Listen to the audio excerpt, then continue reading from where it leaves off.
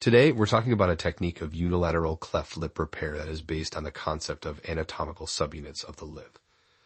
This technique draws from previously described repairs and aims to achieve a lip and nose of normal form and function. The technique involves making incisions perpendicular to the cutaneous roll at the cleft side peak of Cupid's bow of the medial lip and at the base of the philtral column of the lateral lip. The incisions then ascend the lip to allow for approximation along a line symmetrical with the non-cleft side philtral column. One interesting aspect of this technique is the use of a small triangle positioned just above the cutaneous roll. This triangle helps to achieve the required lengthening effect and reduces the size of the inferior triangle that is typically used in cleft lip repairs. The article reports that this technique has been used in 144 consecutive unilateral cleft lip repairs since January 2000. The results have been promising, with an average inferior triangle size of 1.24 millimeters. This technique can be applied to all degrees of unilateral cleft lip.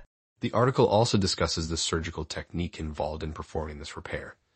It starts with marking key landmarks on the lip and face, including the midline, heights of the philtral columns, and peaks of Cupid's bow. Measurements are taken to determine the total lip height and greater lip height. The markings on the medial lip vary little from case to case, but adjustments may be needed for the vertical height of the lateral lip.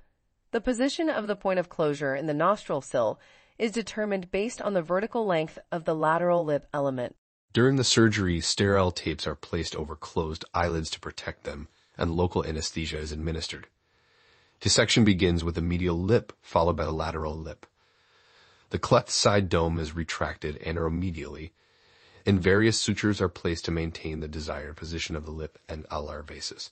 The article includes several examples of patients who underwent this repair technique. The before and after photos show significant improvement in the appearance of the lip and nose. The technique allows for better symmetry and a more natural-looking result.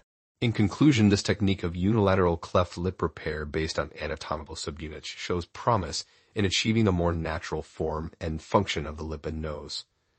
It allows for better approximation along the seams of anatomical subunits and has produced positive results in a series of consecutive cases. That's it for today.